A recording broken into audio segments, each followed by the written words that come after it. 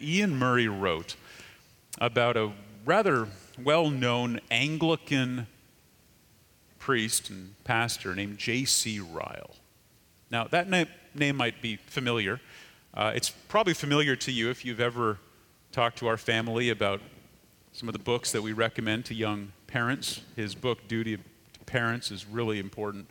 Wonderful text that he wrote. We also recommend his book, Thoughts to Young Men, Practical Religion. I could go on about his writings. They are always lucid and profound. They are always applicable and biblical. They're always rooted in almost like a blue-collar appreciation for Christianity lived in the real world and at ground level. One of the things that I find so fascinating about the man is that he remained faithful within the Anglican system. He wasn't trying to rebel against the state church that he grew up in. Instead, he thought, if I can do anything to serve the people in England, it'll be to help reform and to change and to purify that church. And so he remained within that system his entire ministry.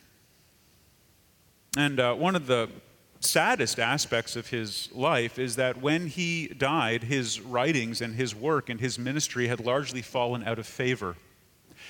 In fact, J.C. Ryle was forgotten. When he died, though there were lots of people at his funeral because he was the bishop of that area and he had been in ministry for a long time, there weren't very many people circulating his works. He was kind of from a previous generation, a bygone era. He really didn't fit the practical needs of the people anymore.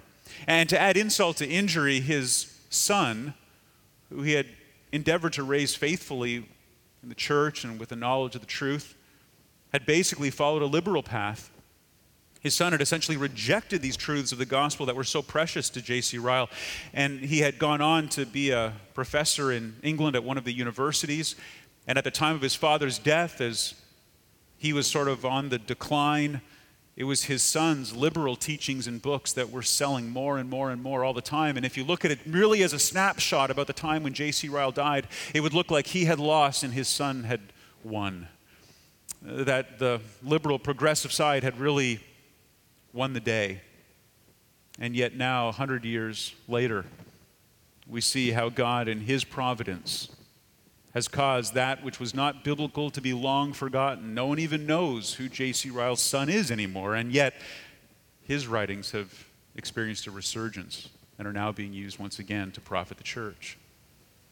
One of the reasons why I think that is true, and why I think it serves as an introduction for our sermon this morning, is because if there was anything that Ryle was concerned about, it was that the church had a biblical theology, that they understood the grand scope of redemptive history, that they realized that the Bible was not 66 independent, separate books that were just compiled together in a collection, but that it is one book, one story, one theme that runs from the very beginning of Genesis all the way to the end of Revelation.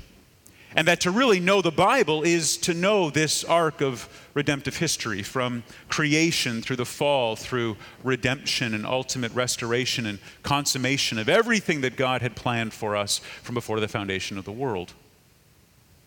And he frames it up this way in a really interesting quote in Murray's biography, and I'll just read it to you, and then we'll get into our text for this morning.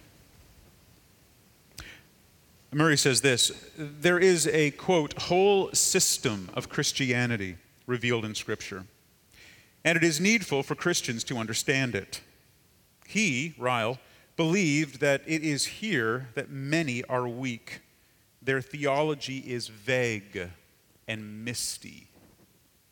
Quoting Ryle, he says, they have no clear idea of the nature, place, and proportion of the various doctrines which compose the gospel. Its several truths have no definite position in their minds. Of the great systematic statements in the epistles to the Romans and Galatians and Hebrews, they are profoundly ignorant. I entreat you to observe how important it is for Christians to be sound in the faith and to be armed with a clear scriptural knowledge of the whole system of the gospel. Well, beloved, I hope that today is one of those days where together we get to study even more clearly that whole system of the gospel.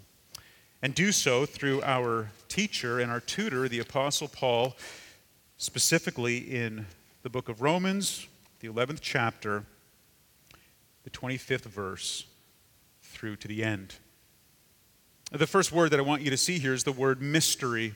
Mystery describes the beginning of what I will entitle this sermon as, and what I think is the theme here, which is Soli Deo Gloria, glory to God alone. Earlier in this series, we referenced the fact that the solas of the Reformation, the very foundation of our theology that we believe and teach here at this church, is that Scripture alone, grace alone, faith alone, Christ alone, to the glory of God alone, define everything that comprises the very thrust of what we study in Scripture. It's all about Him, and it's all ultimately for His glory. I see that, of course, at the very end in verse 36, where it says, "To Him be glory forever, amen." You could literally end every letter in the New Testament, and the Old for that matter, "To Him be glory forever, amen." But much of this is, in fact, a mystery to us, and it's revealed bit by bit as God causes the writers of the Old and New Testament to display His truth. So let's look at the first one. We'll call this the mystery. It's in verses 25 through 27. And again, I'm just going to walk through the text verse by verse and hopefully explain it in a way that makes sense. Verse 25 begins with the word lest in my English translation. It's actually a clause in the original language that shows the purpose. It is a purpose clause. You could almost say, in order that. Everything that Paul has written up until this point is for this reason. And it's really important to notice it, because if Paul says everything I've written in all of these 11 chapters of Romans essentially boils down to this, you ought to take note of his statement. So he says, in order that, or lest, you be wise in your own conceits. I want you to understand this mystery. He is very concerned that we as Gentiles do not become arrogant or conceited. We can begin with the application for the sermon today, which is this: do not be arrogant or conceited. Do not be proud. Do not be wise in your own eyes. Be careful. Caution yourself. It's a very steep fall, and there is no railing, and it is dark and wet.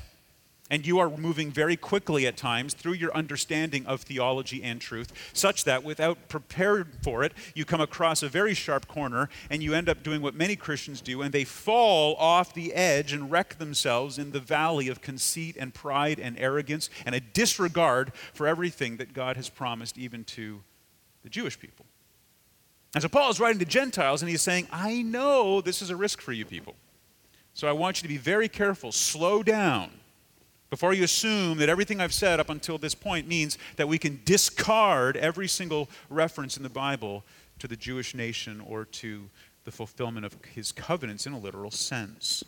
Don't be wise, don't be arrogant in your own sight, in your own conceits. He says this to them now: I want you to understand this mystery. What's a mystery? A mystery is not maybe what we usually define the word mystery as, which is something that is hidden. In fact, quite different. When Paul says the word mystery, here's what I'd like you to remember. He means it's no longer a mystery. Can I put it that way for you? No longer a mystery. I want you to understand, brothers, what is no longer a mystery. If Paul calls it a mystery, it's because it's no longer a mystery. Now, I know that sounds mysterious, but that's what it means. I'm not trying to confuse you. I'm not trying to be smart. I'm just saying this is what it means. The mystery is identified as a mystery that is now solved, and therefore it's not a mystery anymore. He talks about this, for example, when he talks about marriage. Now, some of you are thinking, oh no, I fully understand that marriage is a mystery.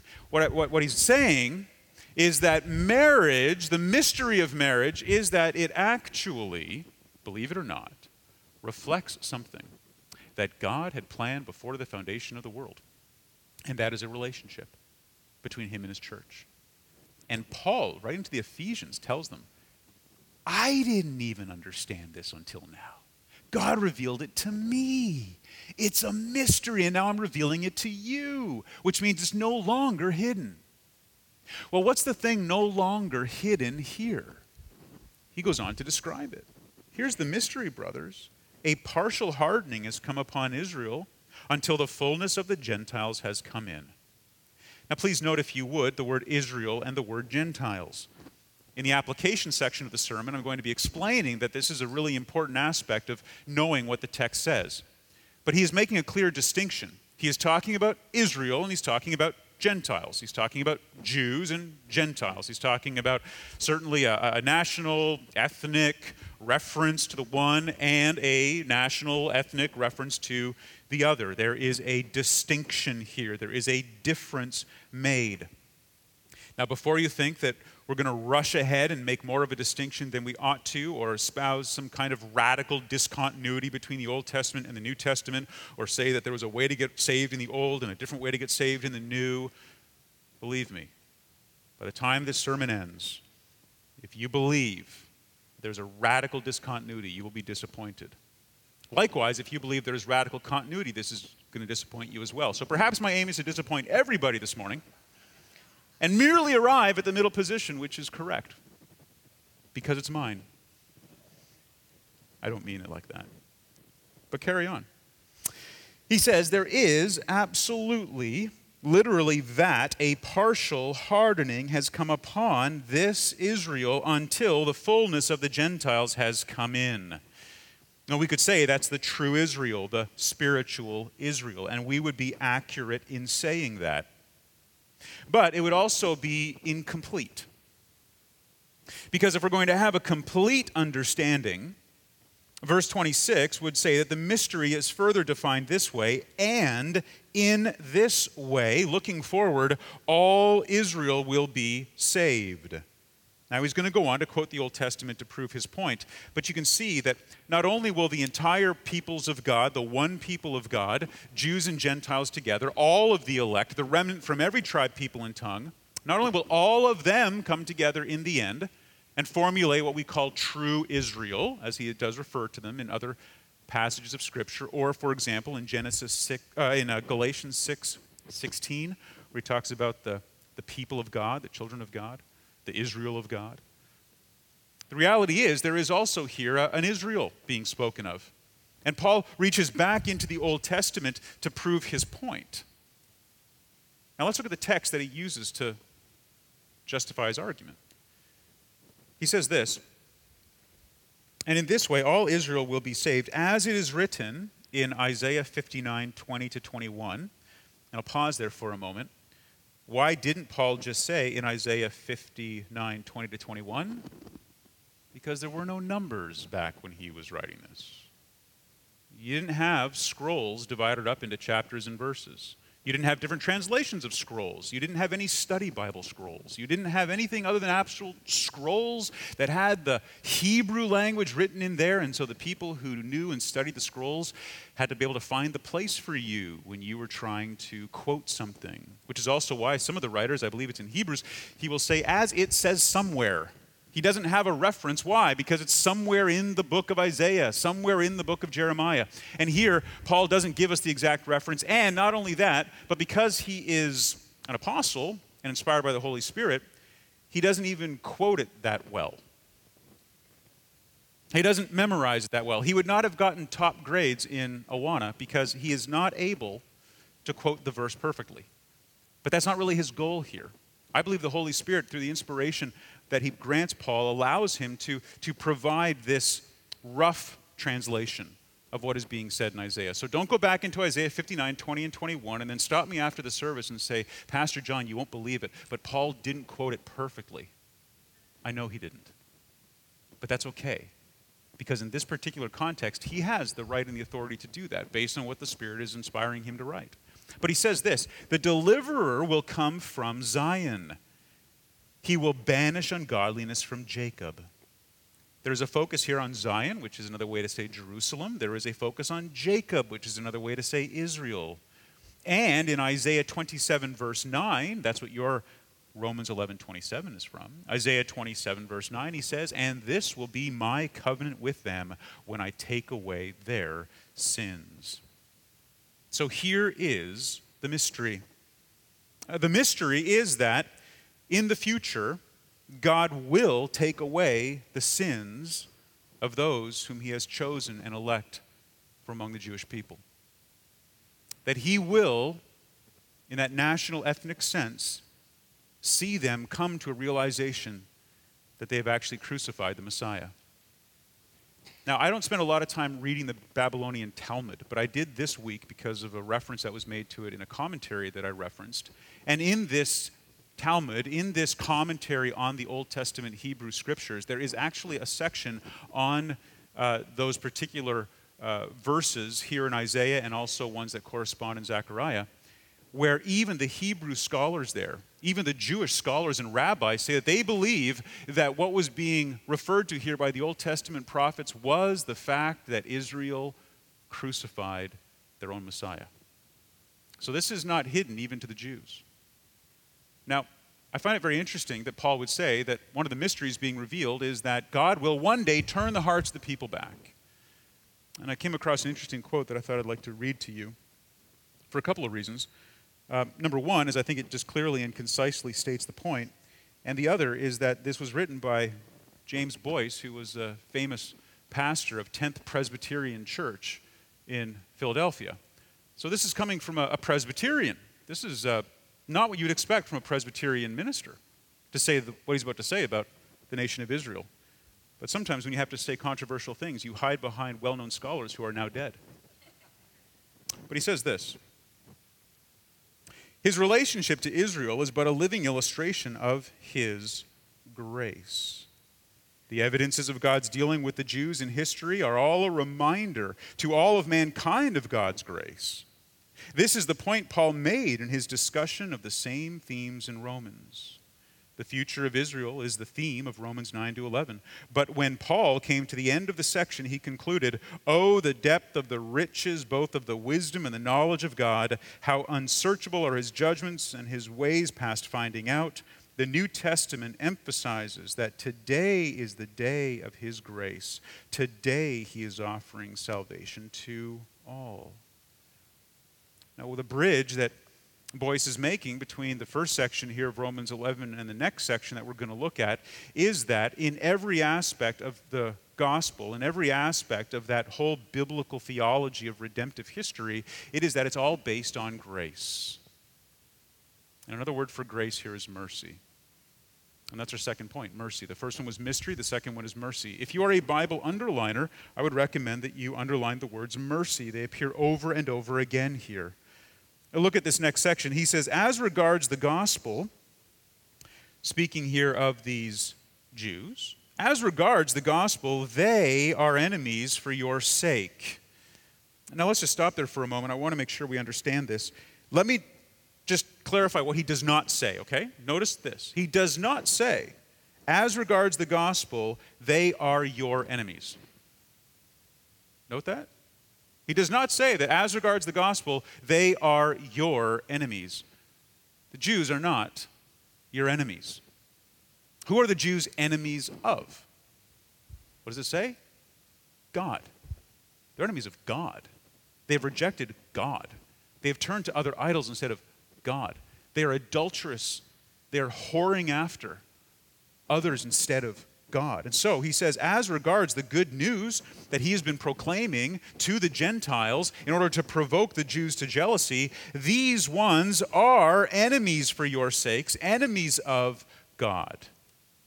But, however, as regards election, they are beloved for the sake of their forefathers. We have to acknowledge that. Now, there's a tension, there's a contrast there. Because on the one hand, he says, no, they are enemies for your sake, enemies of God, enemies of the gospel. But at the same time, God made a covenant with them. And because his covenants are eternal and irrevocable, he is not going to leave them destitute and abandoned. And so he wants to clarify for us what his mercy actually looks like. Verse 29, for the gifts and the calling of God are irrevocable. Numbers 23, verse 19 helps us to understand that. There is no comprehensive replacement here. It's not like God has washed his hands completely of these people and instead filled in that gap with others. I believe that he has temporarily set them aside. That is what you're going to see in the book of Romans, in order that he might induce them to jealousy, that they might turn and repent and join the complete people of God, the true Israel of God. and experience all the joy of salvation when he returns for his elect. He says they're irrevocable. Now, what are these gifts and callings of God? Well, since you're in the book of Romans anyway, let's just back up a little bit and remind ourselves of what they are. Go back here and let's begin with Romans chapter 8. Romans chapter 8.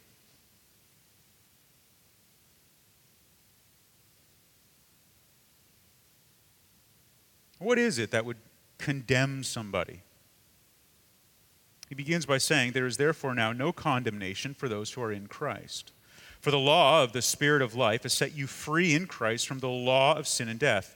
For God has done what the law, weakened by the flesh, could not do. By sending his own Son in the likeness of sinful flesh, and for sin, he condemned sin in the flesh, in order that the righteous requirement of the law might be fulfilled in us, who walk not according to the flesh, but according to the Spirit." Why is that important?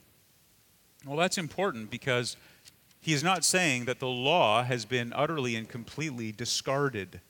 He's not saying that the law has just been completely forsaken, that he's changed his mind. He isn't saying that God had this plan whereby, in the Old Testament, if you obey the law enough, you can get saved through works. And then he promised the Messiah, who unfortunately the Jews rejected, so he in turn rejected the Jews and decided to bring the gospel to the Gentiles instead. These are all teachings that can happen on either extreme when it comes to theology and especially eschatology. I believe what instead the Bible teaches is this, and here's my simple statement towards that end. God makes eternal covenants. He then fulfills every requirement of that eternal covenant in Christ. And then that perfect righteousness is given to all who put their faith in Christ, whether you were the original recipient of the covenant or not. This is the essence of what the Bible teaches about redemptive history. So therefore, when you put your faith in Christ and he gives you his righteousness, you can say, as Paul does to us here in Romans 8, that we have essentially obeyed the law completely, not because of anything we've done ourselves, but because of everything Christ did for us. That's a huge encouragement because you know what? From the moment after you get saved until the day you die, you are going to be living in a perpetual state of failure with respect to the law of God. I'm sorry to say it, but it's not going to change. You're going to continue to sin. And praise be to God that at the end, when you stand before him in the judgment, he's not going to look at all of your earthly doings and determine whether there's enough there to allow you to receive from him the rest of his glory. But he's going to say there is only one work that I'm going to evaluate, and that is the work of Christ, and it is complete and perfect and given to you at conversion. So, this is what he means when he says that it's irrevocable. Let me go one step further, and I do apologize in advance for taking extra time here, but I have to admit, I woke up this morning with a delightful thought that we didn't have really anything else to do in the service today. There wasn't communion. I wasn't racing to get through anything. I've got lots of time today, and I'm going to take it. So I hope that's okay. We're going to just take our time because this is really important. I want you to understand it. And I believe you'll be blessed. So look over at Romans 9. This is where we all began a few weeks ago. Romans 9. Look what he says. I want to start at the very beginning because, remember, this is Paul's whole argument in 9, 10, and 11. And I believe it all holds together beautifully. He says, beginning in chapter 9, verse 1, "I am speaking the truth in Christ. I am not lying. My conscience bears me witness in the Holy Spirit. I have great sorrow and unceasing anguish in my heart, for I could wish that I myself were accursed and cut off from Christ for the sake of my brothers, my kinsmen, according to the flesh." Paul loves the Jewish people. Paul has not written them off. Paul is one of them. Now here's the benefits that they have. If I go back and remind myself about the gifts and the calling that are irrevocable, I would look to these. They are Israelites, and to them belong the adoption, the glory, the covenants, the giving of the law, the worship, the promises. To them belong the patriarchs, and from their race according to the flesh, is the Christ, who is God over all, blessed forever. Amen. So what are the gifts? What are the covenants? What are the irrevocable promises? What's the calling? It's all there. They were the ones who were chosen for this. They were the ones who were granted it. Of all the peoples of the earth, God says, I chose you, not because you were stronger or more in number or wiser, but because I chose to pour out my electing love upon you. And you were the opposite. You were small and unimpressive. And yet I chose to give you all of these things. And my gifts to you are not revocable, and my covenants are not easily broken. They are based on the very character and nature of God himself, fulfilled in Christ. And so, verse 30, he continues. You can go back to Romans 11. Verse 30, he continues, for just as you were at one time disobedient to God, but now have received mercy because of their disobedience, so they too have now been disobedient in order that, by the mercy shown to you, they also may now receive mercy. I confess, those two verses are somewhat challenging at first read, aren't they? Seems to be a confusing way of saying what he's trying to say. So if I can shed some light on it here, it might be helpful. Verse 30 again, he says, for just as you were at one time disobedient to God, but have now received mercy. Let's just stop for a moment. He says, you Gentiles, who I'm writing to in Rome, were at one time entirely disobedient to the law of God, to the gospel, to anything about the Messiah. You lived your life in constant, perpetual rejection and disobedience of the truth. He just says, let's acknowledge it, let's admit it, and the Romans would. And I hope all of you would acknowledge that as well. I believe I could say the same thing to all of you, and myself included. There was a time when I lived in outright disobedience to the gospel. But notice what he says. It was really because of that you now received mercy, and you did so because of their disobedience. Who's the they? The they are the Jews. So you go, wait a minute, now hold on a second. Are you telling me that the Gentiles were told that they received mercy from God through the gospel because the Jews disobeyed? The answer is yes. What's the illustration that Paul gave last week about the branches? He says, because those disobedient branches who didn't believe the gospel were broken off, that made room for me to go over to this wild vine over here, clip off some of the branches from the Gentiles, and graft you in. And remember, he ends that section too by saying, now don't get all puffed up and arrogant about it. Because if I was able to break off these branches from the vine that was given the promise in the first place, how quick do you think I'll be to break off the vines that try to attach themselves from a foreign vine, the branches from a foreign vine? He says, look, this is not time to be arrogant about it. He just says that because of my providential plan that includes the disobedience of the Jews, it has opened a door for Gentiles, opened a door for us. We now have the opportunity, by the same mercy, I might add, to receive all the benefits of the gospel that the Jews had. So, you're going to receive mercy because of their disobedience. So they, now turning his attention back to the Jews, verse 31, they too have now been disobedient. They've rejected the Messiah. They have rejected the truth. They, the ones who had all of these covenant promises at the very beginning, all the stuff mentioned at the beginning of Romans 9, they have become disobedient in order that by mercy shown to you, they may also now receive mercy. Let's understand this. Here's the order. The Jews were given the covenants. The Jews were told Messiah was going to come. The Jews rejected the Messiah. The Gentiles, therefore, were given an opportunity to come in. The Gentiles now get saved. The Gentiles now create this state of jealousy in the hearts of the Jews, and because they were disobedient, they now, by the same mercy, receive the gospel and join the believing Gentiles, forming the one people of God. You see the order? It's very clear. It's very easy to understand what Paul is saying is happening here in redemptive history. And so, he says in verse 32, for God has consigned all to disobedience. Now, let me just say one statement about that, translated a little bit differently. For God has bound up, that's what consigned means, bound up, sort of imprisoned, you could say. God has wrapped up. God has taken into custody all of those in disobedience. in the translation I have makes it sound as if God consigned people to some form of disobedience that he created for them to engage in. Whereas the actual language in the original would be translated better like this: for God has bound up all who are in disobedience. Meaning that if you disobey the gospel, if you reject, you are in this place of being bound up. You are a prisoner to it. You are a slave to sin. Your will is in bondage.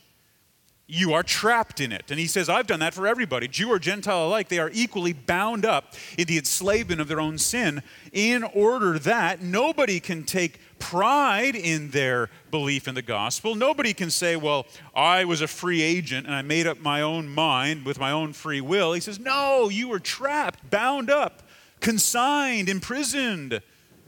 So that, look at the purpose clause here, so that, in order that he may have mercy on all. Now, our understanding of the passage rides on the word all here. Does he mean all humanity? Of course not. We're not universalists.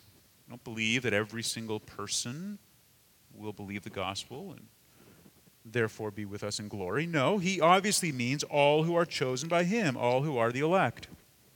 So his mercy then is poured out upon those who are imprisoned by their own sinful will, eyes blinded, ears deaf, in order that in his grace and mercy he might call on all those types of people that he has chosen so that they would hear the gospel, respond, and believe, and be rescued.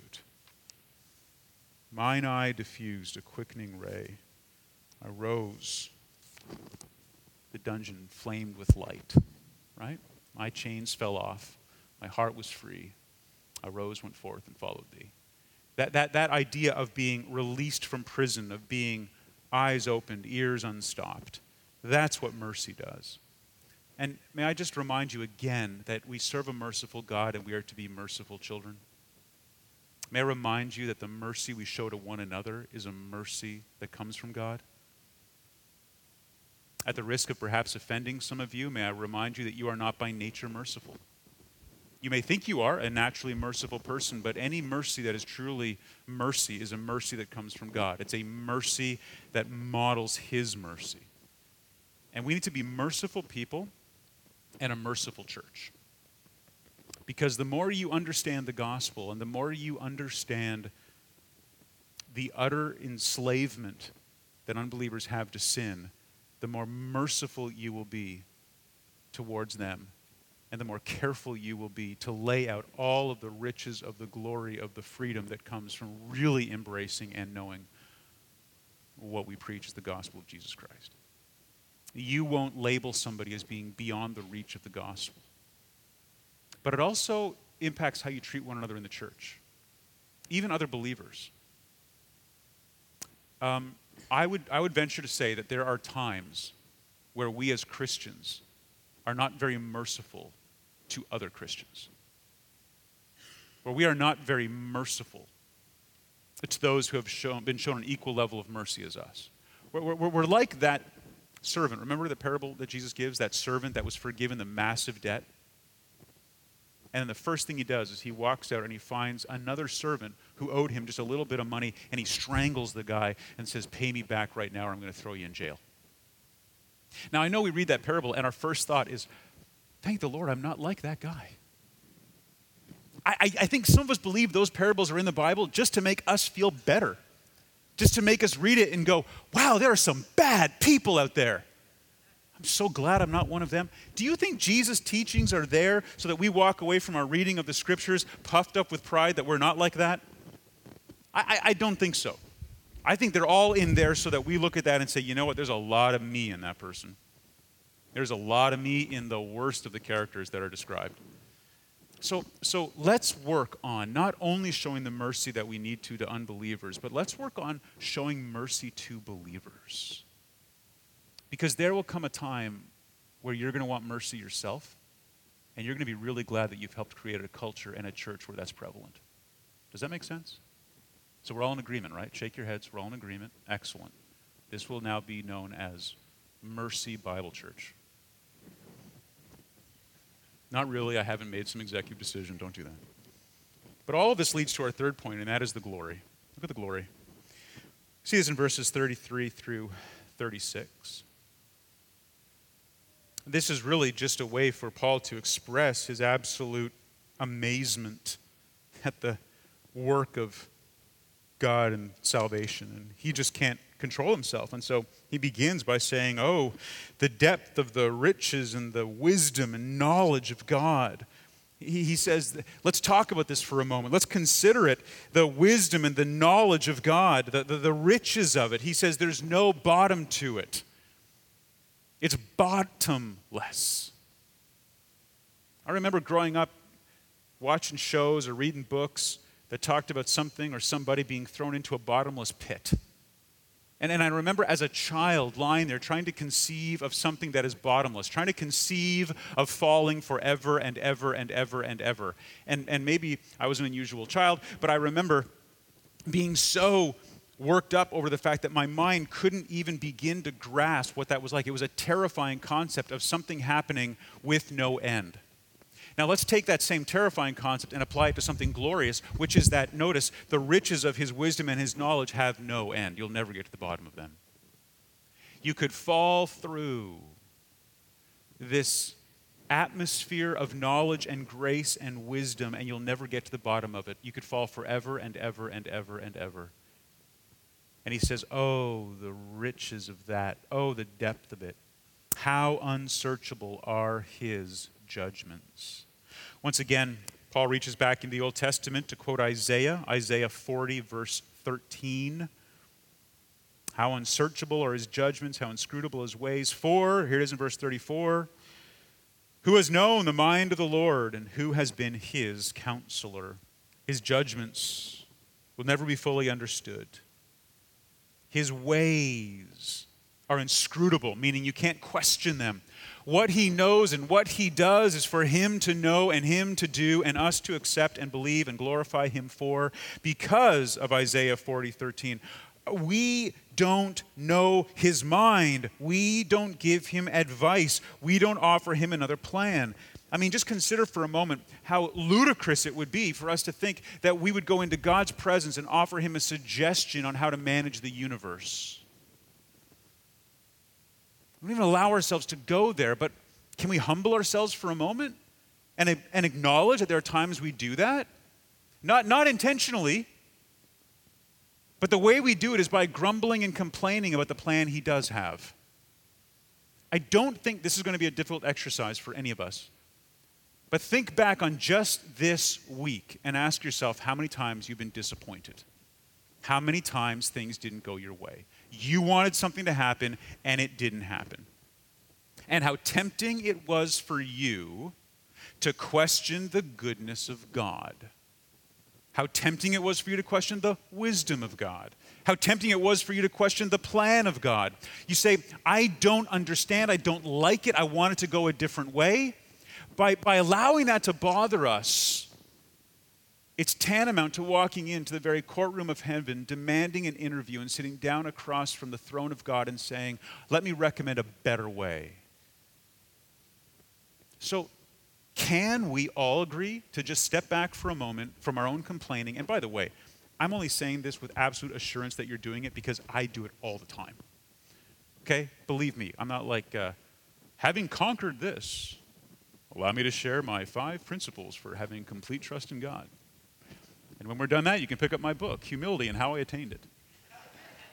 It's hard for all of us. It's hard for me. I grumble incessantly. I admit it. I am a grumbler. I'm a complainer. Things don't go the way I want it to go. Why? Because I think that I ought to be the sovereign ruler of my universe.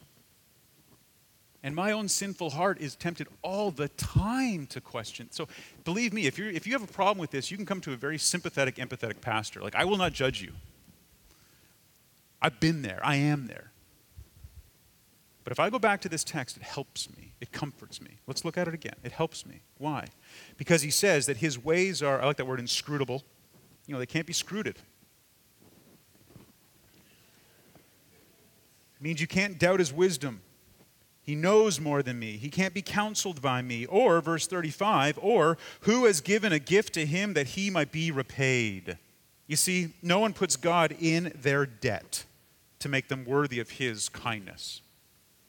You can't buy God off. You can't donate to his campaign like you would to a politician and expect in return that your lobbyists will succeed in getting the bills passed that benefit your corporation.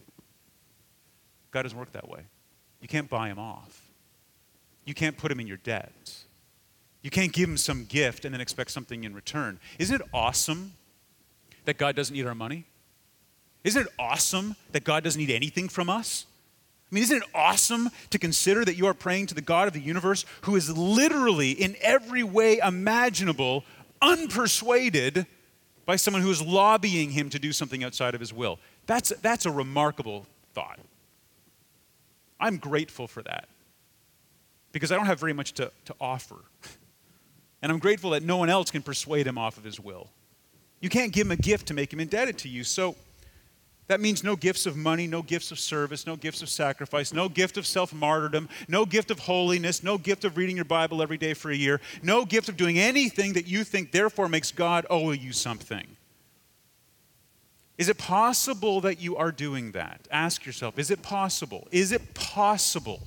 If it's even possible, then let's go back and review this text. Is it even possible that you're doing something thinking that it's going to put you in a place where God will therefore be inclined towards doing what you want? And I only say it half jokingly about, reading your Bible every day or raising your kids a certain way or being faithful in your marriage or giving to your church or whatever it is. It's easy for us to think that if we check all these boxes off, then we come with a perfect report card to God and we say, now I've got straight A's, what are you going to do for me? And it shows up when we're astonished that he wouldn't answer our prayer the way we want it answered. That he doesn't say yes. I have a confession to make. As a father, it is my desire to please my children. In fact, I probably have a desire that would cause me to do something that is either unwise, unhelpful, or something else. I was going to say 3, and I only could think of 2. I don't think ungodly, but whatever. For them, because I love them and I want them to be happy. And disappointing them bothers me. So in a sense, they have that over me. And some of you are parents, you know what that's like. If you're the father of a daughter, you really know what that's like, right? Husbands, some of you are like that with your wives. You just want to please them. You want to make them happy. You're willing to do things that might even be irresponsible in order to make them happy. I think we import that into our understanding of God sometimes, and we say, well, therefore, he's like that with me, and so as long as I am good and I behave and he loves me, he's going to want to just give me the things that I think are good for me. And the Lord says, I don't do it that way. I give you what is good for you, what is best for you, but what is best according to his knowledge and his wisdom and the riches of his kingdom, right? So, we embrace that. We accept it. He owes us nothing. Why? Verse 36, this is the answer. For, sort of wrapping up his argument, Paul rests his case now in all of Romans 9, 10, and 11. It's really important. Okay? This is the scene in the movie when the lawyer rests his case. So depending on how old you are, you're all thinking of one particular lawyer, right? Some of you are thinking of Perry Mason. Some of you are thinking of Matlock. And the rest of you are too young. But anyway, here it is. Here's my big ending. Here's my big culmination. For from him and through him and to him are all things. That's not just clever language. He wants to make it absolutely clear to you and I as readers that in addressing the nature of God himself, everything is from him. Meaning nothing self-initiates. Nothing is autonomous. Nothing is free, truly free, outside of him. It's all from him. It is all through him. He is the agency from which all things happen. Through him means through his ability, through his power. And all of it is to him, meaning to his end, to his purpose, to his glory, to his result, to his plan. It's all working from him, through him, and to him are all things, everything. This is why Jonathan Edwards described himself as being somebody who adopted the view that this is the best of all possible worlds. Meaning that even sin that God had ordained will result somehow in a peculiar way for the glory of God, and it's going to be greater than if he had not ordained it. And now we are in the deep end. And I am not going to say that I understand that fully, but I think it's biblical. God would not create a world in which his glory is in any way diminished. God created a world in all of redemptive history in such a way that his glory is magnified. And so Paul takes a little part of that in talking about the Jews and says it applies here to Israel. That even in the end, he will receive all the glory through what he chooses to do with Israel.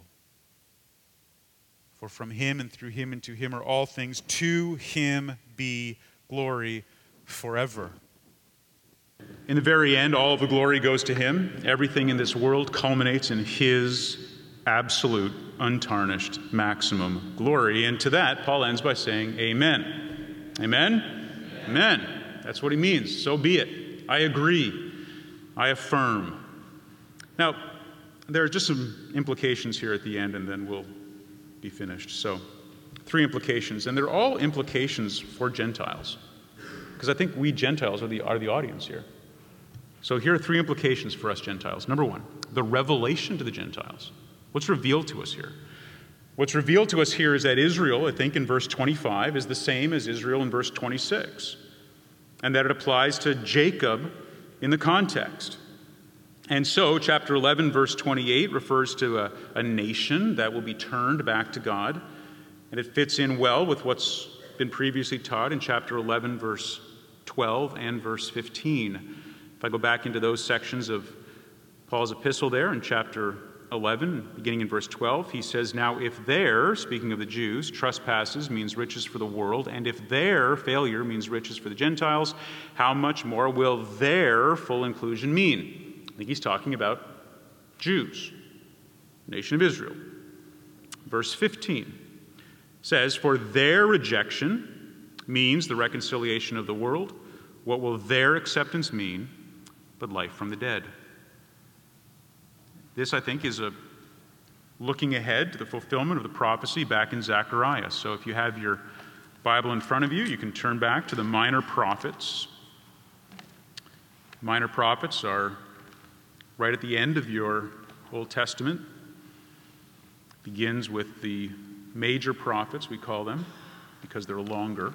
Isaiah, Jeremiah, Lamentations, Ezekiel, Daniel, and then into Hosea and the minor prophets. Now, towards the end, you've got 2 prophecies, Haggai and Zechariah. These were contemporaries. Haggai wrote about the resurgence in faithfulness and religion and the temple focus, and then Zechariah writes in the restoration of your relationship personally with God. And towards the end of Zechariah, look over there at chapter 12, gives this prophecy.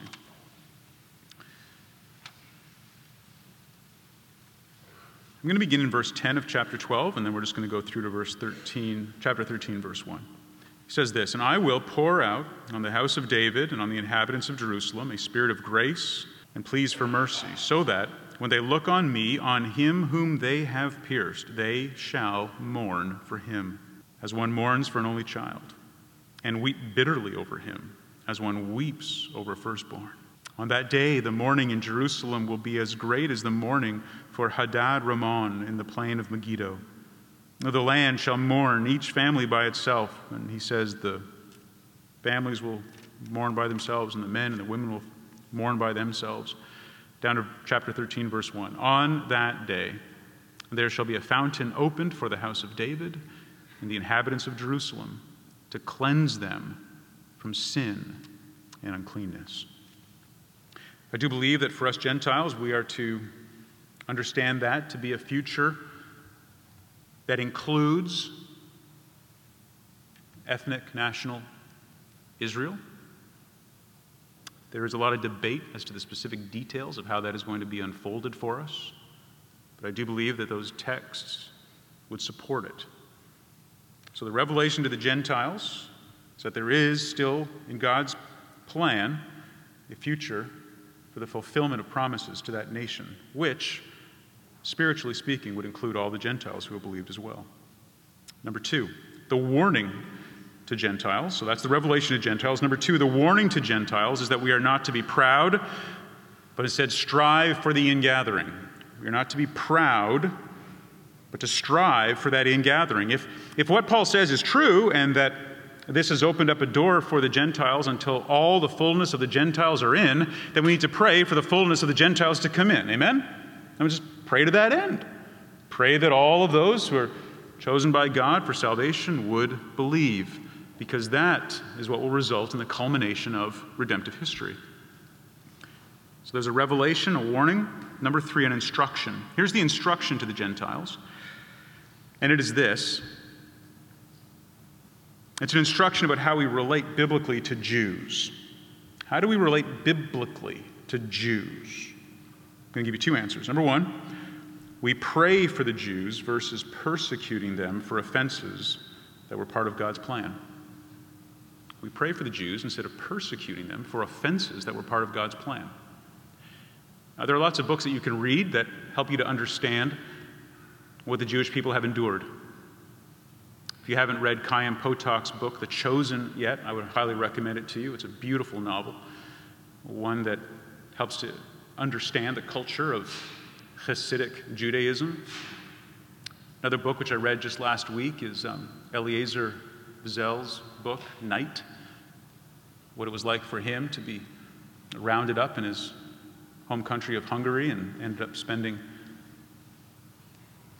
a number of months in Auschwitz, only to be liberated and to write about it. One cannot deny the reality of brutal, systemic anti-Semitism that has resulted in the persecution of Jews. We talked about this a couple of weeks ago in our Sunday school class, and a book that is often referenced and was used by the Nazis to justify much of their behavior within the Lutheran Church is a book that Luther wrote called The Jews and Their Lies. And most of it is a pretty simple explanation of the differences between Judaism and Christianity, but at the very end, the application of it is a totally ungodly approach to their systematic persecution. We need to acknowledge that in our own history, there have been those who have persecuted them because of what they did to the Messiah, which you have to acknowledge is the truth, but you also then have to acknowledge that it was part of God's providential plan, which would result somehow in his glory in the end, according to Acts 2. So, we don't persecute them for that, we pray for them. We pray that they would be redeemed, just like we would for any nation. Number two, another way of applying this idea of how we're instructed, it is this, that we provoke the Jews versus pandering to them by elevating their religious system. We provoke the Jews. Paul says, I'm provoking you to repentance by showing you the better way. And I say we should provoke. Let's provoke by being Christians that show such a wonderful relationship with our Savior that they would say, I'm jealous of that and I want to be part of it. Versus pandering to them and saying, well, you know, we're really close because you Jews believe this and we believe this and we're going to do our little Seder services and we're going to have our Jewish, stuff. We'll light a few Hanukkah candles for you around this time. We'll do all these things to kind of show that we're just like you guys and we'll find some common ground. And no, none of that. Ditch all of that. It's all part of a system that is absolutely antithetical to what we believe as New Covenant Christians. So provoke them in a godly way to see that everything they're holding on to is on the verge of collapse and that the Messiah waits for them with open arms to receive them as the Lord and Savior that he is to all of us. Well, I quoted an Anglican to start, and then I quoted a Presbyterian. So I need to quote a Baptist as we close.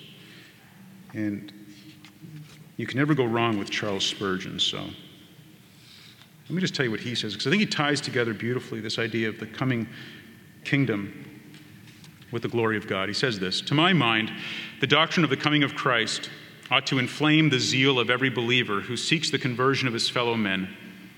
And how can he be a believer if he does not seek this end? The Lord comes quickly. O sinner, come quickly to the Lord, or it may be too late for you to come. We who call you may soon be silenced by his advent, and mercy may have no more to say to you. Stand in a popish country and see them all together given to their idols and worshiping crosses and relics. And you will soon cry, "Come, Lord Jesus, let Antichrist be hurled like a millstone into the flood, never to rise again." The vehemence of your desire for the destruction of evil and the setting up of the kingdom of Christ will drive you to that grand hope of the church and make you cry for its fulfillment. Jesus is not coming in a sort of mythical, misty, hazy way. He is literally and actually coming, and he will literally and actually call upon you to give an account for your stewardship. Therefore, now, today, literally, not symbolically, personally, and not by deputy, go out through that portion of the world which you can reach and preach the gospel to every creature according as you have opportunity. That's our calling. And that's how we honor the teaching of Romans 9 through 11. Let us pray. Father in heaven, we are grateful for your mercy and for your kindness shown to us. The revelation that you've given us here in this text about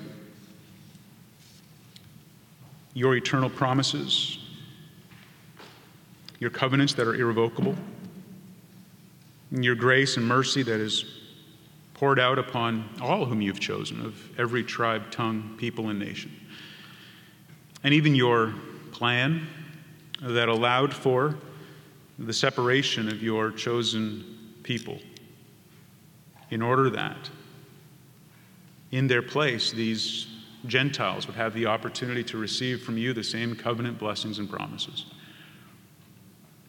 And Lord, we do stand with even these venerable teachers of the past whom I've referred to today and many others, that there would seem to be in your word a clear teaching that there is a future even for this nation in a kingdom that is to come.